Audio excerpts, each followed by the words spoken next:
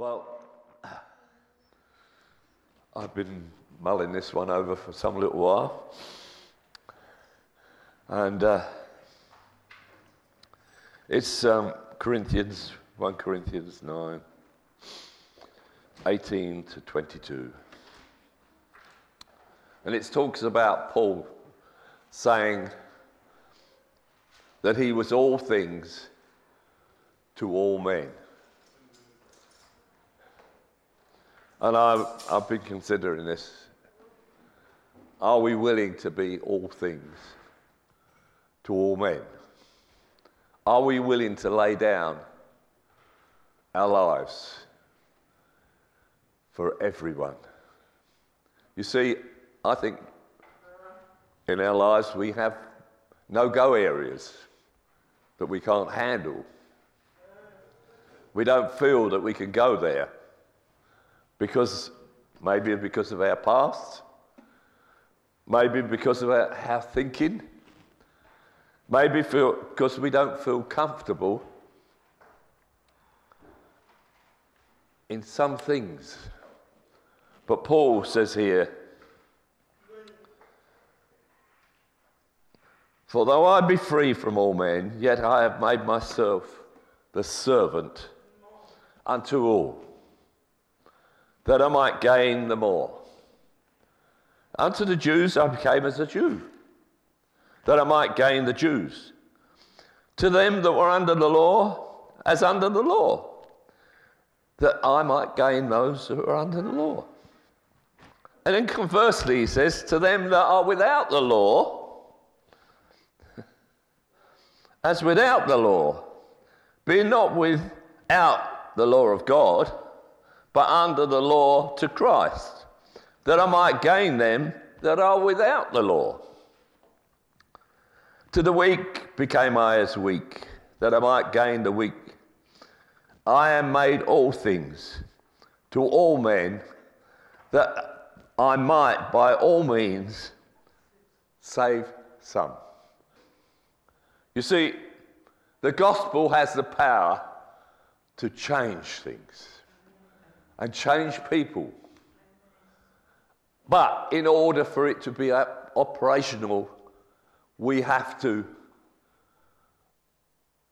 come alongside people.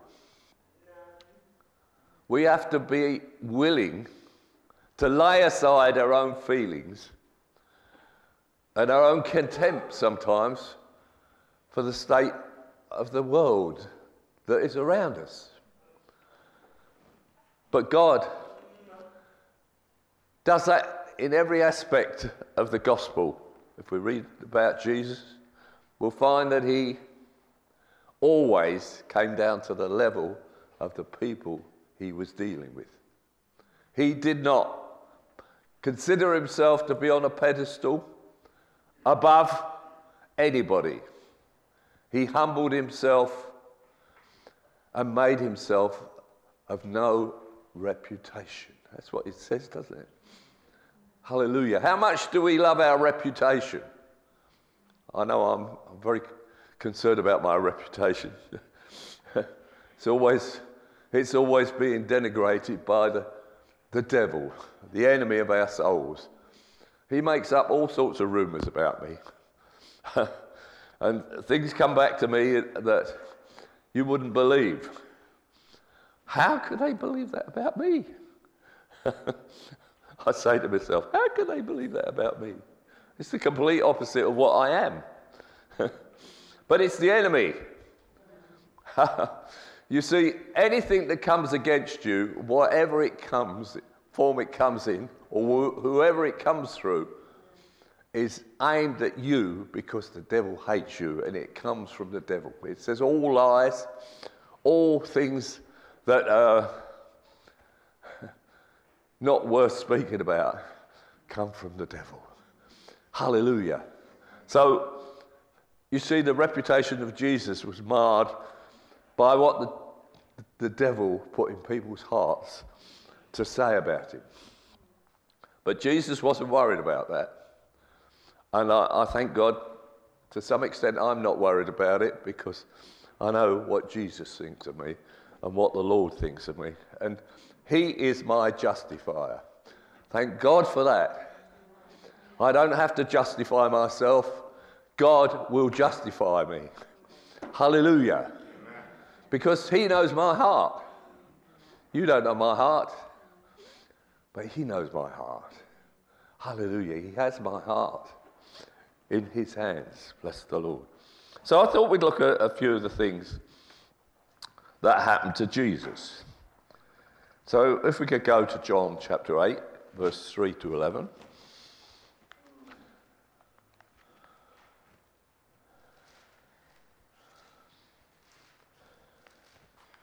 Doesn't it help you when you know when somebody comes against you with something, to know that it's only the enemy of your soul? Hallelujah. And that you've been chosen to suffer for your stand in God. Hallelujah. So this is about the woman that was caught in adultery. And I love this story. I read it over and over again. I think I meditate on it and I think, how did Jesus do that? He kept his mouth shut. How do I keep my mouth shut? Most difficult part of my life, I think, is keeping my mouth shut. I'll surely should do. How many times do we say things that we regret? But the thing is, you can't take it back once you've said it. So it makes you a little bit more cautious when you realise that you can't take it back. And any harm you do as a result of your speaking off record, you can't change it. It's cast in stone, more or less. So here we go. Hallelujah. I've lost me a bit of paper there with it. Okay, women in adultery. Here we go.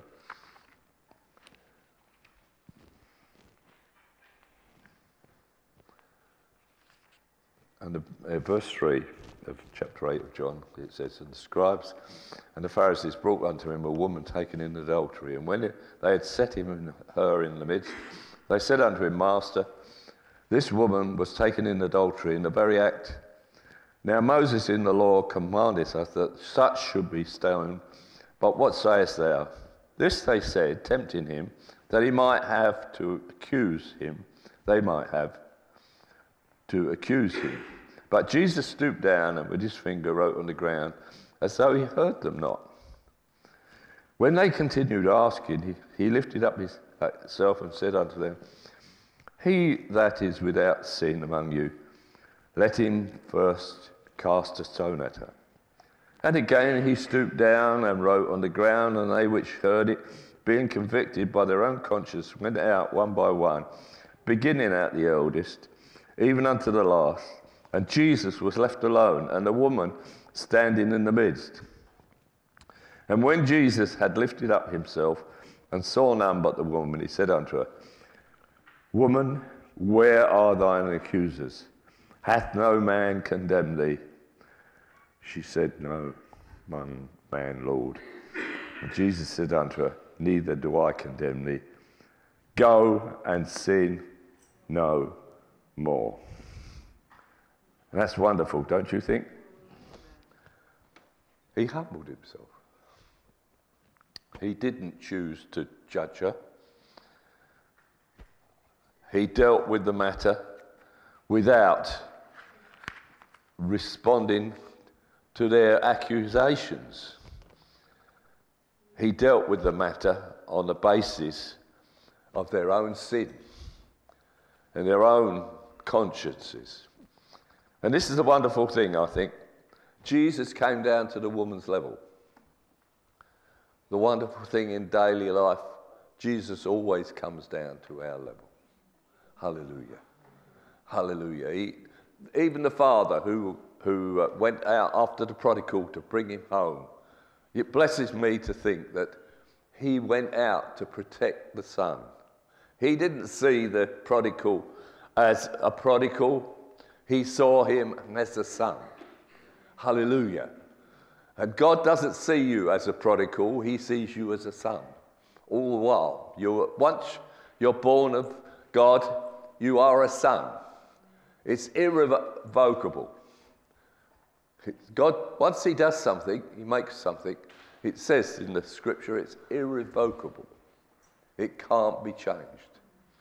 Once you are born of the Spirit, nothing can take that away from you. I thank God for that today. That's what the prodigal son teaches us. That when he saw his circumstances and saw his father's house, he said to himself, I will go home to my father. And the moment he said that, and the moment he left the pigsty, God rushed out to bring him home and to preserve him. Because just imagine, as he was coming home, how all the neighbours would have thought about him. But he didn't come home in his clothes that were in the pigsty. He came home in the robes. He had shoes for his feet. He had a ring on his finger. He came back as a son. Isn't that wonderful? If you're a prodigal, God is waiting to give you the robe of righteousness again. Hallelujah. That's wonderful. He says in the Old Testament, it says God is married to the backslider, to the prodigal. Isn't that wonderful to know that God is married to us once we are born of the Spirit? Hallelujah. Isn't God good to us? Well, let's go somewhere else and look. Hallelujah. The woman at the well. We're in John chapter 4, in verse 4. This always amazes me what the scripture says. And he must needs go through Samaria. I wonder why he needed to go through Samaria. I think he needed to go through Samaria to see this woman. Then cometh he to the city of Samaria, which is called Sychar, near to the parcel of ground that Jacob gave to his son Joseph. Now Jacob's well was there. Jesus, therefore, being wearied with his journey, sat thus on the well, and it was therefore the 6th hour. Now, Jesus was in what you might call a foreign country. Samaria wasn't a place where the Jews were looked upon with any favour. And he came and he sat on the well. He brought himself down to the level of the people there, because the well was the centre of all the goings on in the towns. Everybody used to have to go there at some point in the day to get water. That's the big advantage of sitting on a well. When we used to do open airs in Southend, we always did the open air on the seafront right next to the toilets. Because when you are right next to the toilet, the whole world goes by within a 3-hour meeting, open air meeting. You see everybody that's local to that spot. They go by, and there's an opportunity for the gospel to be preached outside the toilet. It's a necessity. And it was a necessity for anybody in that town to come and draw water at some point. And we all know the story how this woman came and drew water, and Jesus spoke with her. Now, Jesus didn't speak with her about high theology. He talked about the water, which she came for. And out of all that conversation, Jesus was able to place something in her heart that changed the whole circumstance of that town of Samaria. If we read on, I won't read it all because it takes quite a while. But we find that she is re-energized. She comes to see that Jesus is the Messiah. She comes to see that he is the one God has sent. Now, Jesus didn't reveal himself to all the Pharisees who he was. He kept a guessing game going with them. But this woman, he told her plainly that he was the Messiah, God, the one that God had sent.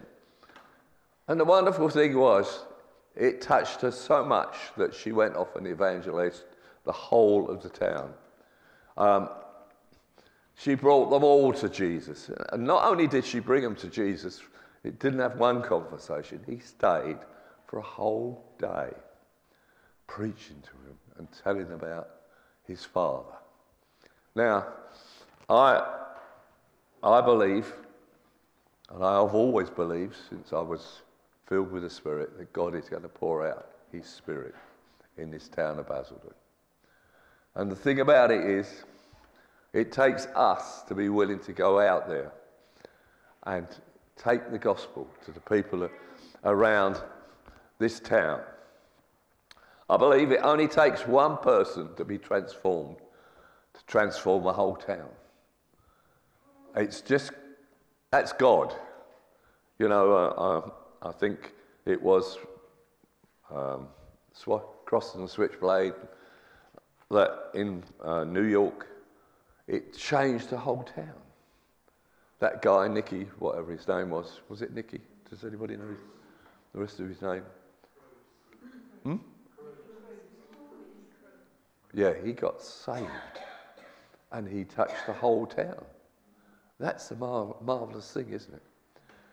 We think that we've got to go out and get the whole town saved, but it's not like that.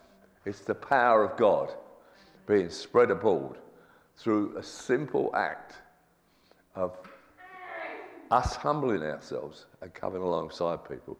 I'm a great believer in coming alongside people in their need. Doesn't mean you've got to meet their need. You've got to introduce them to somebody who can meet their need. This is the whole business. We think we've got to do social work in order to get people saved. This is not a social work. This is the work of the gospel. Hallelujah. It's a bit like the African situation when there's a famine. Do you keep feeding them forever, or do you give them seed to sow and the means of cultivation, their own ground, to make them self-sufficient? That's the wonderful thing about the gospel. It makes people self-sufficient. They have the truth, they have the knowledge, they have the relationship with God, which can make them fruitful and can change their whole lives around. And this is the wonderful thing about the gospel and about Jesus. All he did was come alongside people. Right, left and centre, he was doing that. Now, there was a man named Zacchaeus, wasn't there? It always amazes me. He didn't think God could see him. But Jesus called him by name and said, I'm coming, as the Sunday school song says, I'm coming to your house for tea. And he turned up. Jesus turned up at Zacchaeus' house. Now, he had all the critics all around him.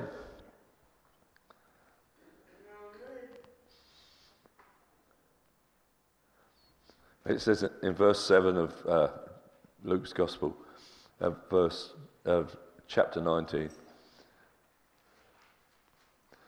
And he made haste and came down and received him joyfully. He came down out of the tree. And when they saw it, they all murmured. Do people murmur when you get carried away and you come along seeing people, saying that he was going to be guest with a man that is a sinner? Hallelujah. How do you get sinners saved if you don't go and be a guest with a man who is a sinner? Hallelujah. You know, in my early days as a Christian, we were taught in our church at the time that we shouldn't, if we were on the beach, we should only stay with the Christians. We shouldn't mix with anybody else because that wasn't holy, you know. That's how it was, wasn't it, Shirley? You remember? We were taught that sort of stuff. You see, God will not allow division between his people and the sinner. God is more interested in the sinner than he is in the saved. Doesn't it say in the scripture where he said he would go for the one and leave the 99? Hallelujah. That's a God that we have. He is interested in the sinner. He is interested enough to go and pull him off the mountain and bring him down and bring him home. Hallelujah. And how much more should we be considered the same? We should go in all circumstances and situations and be the bridge for people to come to know Jesus and to know his love. So I don't think I'm going to go on any longer. I just need to thank God for his power in this sort of situation. I hope we can realise that every day we get an opportunity to come alongside somebody. We may not like what they're doing. We may not like their conversation. We may not like them swearing. And things like other things. We may not like their lifestyle. But we are able, through the power of the Holy Spirit and the gospel, to bring change. And if they don't see it in us, they won't see it in anybody else. Hallelujah. We have a great responsibility, brothers and sisters. Hallelujah. To break down the barriers. Hallelujah. Not be limited in who we will talk to and who we will interface with and who we will help.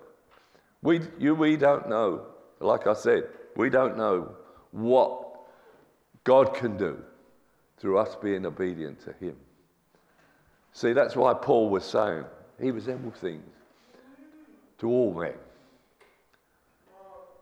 All means all, not just some. And there are some situations that I find almost impossible to get alongside people on. But I'm being changed.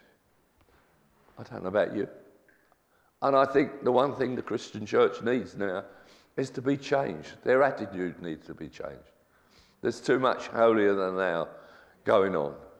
We need to be down to earth with the gospel, because it's the only thing that will change people. Hallelujah.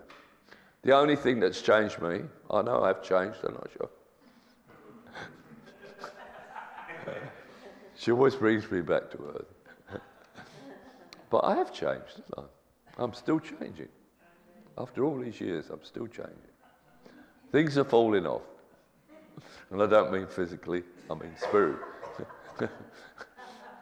Hallelujah.